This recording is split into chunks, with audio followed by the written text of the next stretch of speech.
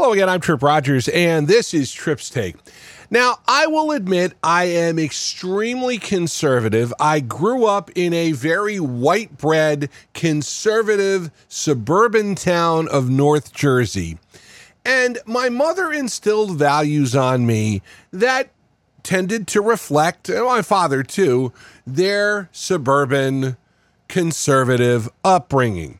Now, one of those things is in regards to tattoos. Now, I've got to first of all say something. I had my share of needles as a kid. I had allergy shots. And I mean, to the point where I tolerate needles now, but I'm not a big fan. You know, when I got to give blood, I look away. Yeah, can't deal with that, can't deal with needles. And I have heard that getting a tattoo involves a needle. Not interested. I'm sorry. Just that's not my deal. And when I grew up in the 60s and 70s, the people who had tattoos were mostly military people, you know, but they were not the upper echelon of society. And the problem is that, well, conservative business people all wore long shirts.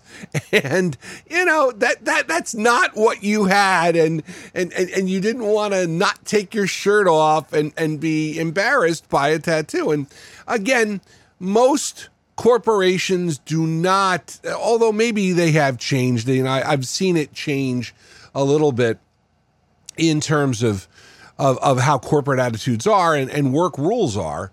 But tattoos are generally frowned upon. You know, I will be curious to find out a president who has a tattoo. You know, I don't think any of the presidents have had a tattoo because, again, by nature, they are political people. Again, I could be wrong on this. But in the 80s and 90s, tattoos started to become a thing, and you started to see tattoo parlors popping up. And I went and I did some research because I have a question. And again, the youth of the 80s and 90s, the millennials and also Gen X all started getting tattoos. They all thought it was cool. It was a rite of passage. Whereas, of course, in the 60s and 70s, 50s, 60s, and 70s, smoking was the rite of passage. You know, everybody smoked. And then, you know, people realized how bad it was for you. So again, tattoos became a thing, and I know a lot of people who got them. And one of the little unwritten rules I had was I generally did not date people, women, you know, obviously, who had tattoos. Now, there are some of the people who I dated had small tattoos. I'm talking, when I talk about tattoos, I'm talking about these big tattoos, and I've seen it. You see it everywhere. And again, this is a mark of being cool nowadays. But also comes the technology of being able to remove a tattoo if you want to, because let's face it, we make some choices as youth that we regret when we get older. I mean, our tastes change. You know, I will freely admit that my musical tastes changed. I thought Frank Sinatra was awful when I was a kid. But by the time I hit my late 20s and early 30s, I thought Frank Sinatra was a genius. And I loved his music. Yeah, seriously. So that's one way. Your musical tastes change as time goes on. Same thing with your tastes in what you think is cool and what is not. So the one thing I wanted to do before I started talking about this is I want to do a little research. So I did do some research. And the one thing that you do see is tattoo parlors are popping up everywhere. And there's a lot of people. And listen, I understand. Tattoo artists are artists. They use people's arms and people's, you know, skin to create their masterpieces. I get that. I understand that. But I kind of wondered, do people have regrets? And again, when you do something as a kid, whether it may backfire on you. Now, again, I go back to the conservative business mode, and I know there are some of my friends, and this goes back about 10 or 15 years, so I worked with the Best Buy, who would go to work in the corporate world and have to wear long sleeve shirts every day. Now, when you're in New Jersey, I mean, you have winter and it's cool 6 months out of the year, maybe 7, you never know, global warming. But you have to wear long sleeve shirts. You had to cover the tattoos up. And I wonder how many of them would say, this may not have been a bad idea. This may not have been a good idea. And the other thing people have regrets on is if they get the name of someone on their tattoo, their spouse, and guess what? You get divorced. I know there are some people who, instead of getting traditional wedding rings, get tattoos on their ring finger as a form, as their wedding ring.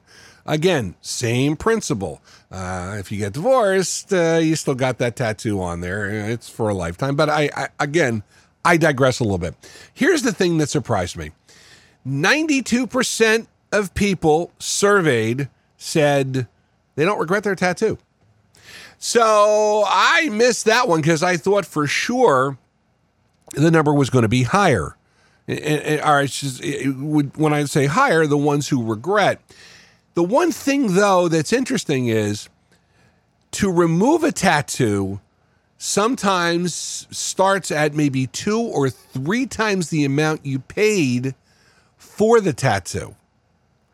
And it is one of those, kind of hidden bazinga factors in there.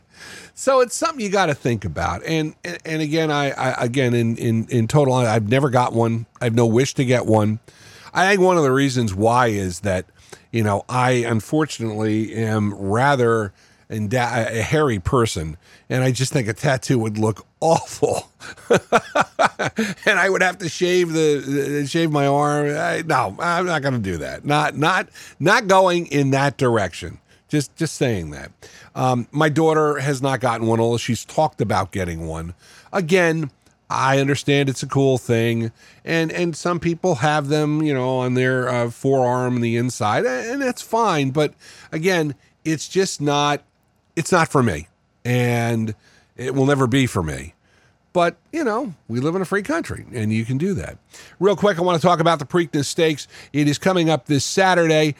Gave you my picks for the Kentucky Derby. I'm going to go with, the favorite is Mange. I mean, when you win the Kentucky Derby, you are the favorite in the Preakness. The Preakness is shorter, and that's one of the reasons why I think you've got to go with the Kentucky Derby winner, Mange. However, I'm going to throw a wild card at you. I like Blazing Sevens. Now, he is from trainer Chad Brown. Remember last year, Chad Brown had early voting skip the Kentucky Derby and won the Preakness last year. Hope I do the same thing with Blazing Sevens. I'm going to put Blazing Sevens on my exacta there. Mange and Blazing Sevens. That's what I think is going to happen this weekend. Of course, I hope you don't trash them. I hope you cash them. And that is Tripp's Take for Thursday, the 18th day of May 2023. Love to hear your comments and questions about my podcast. Just email trippstake@gmail.com. If you love the music of the 60s, 70s, and 80s, listen to WTRSradio.com. Join me again next week for another edition of Tripp's Take. For now, I am Tripp Rogers. Thank you for listening. Make it a great one.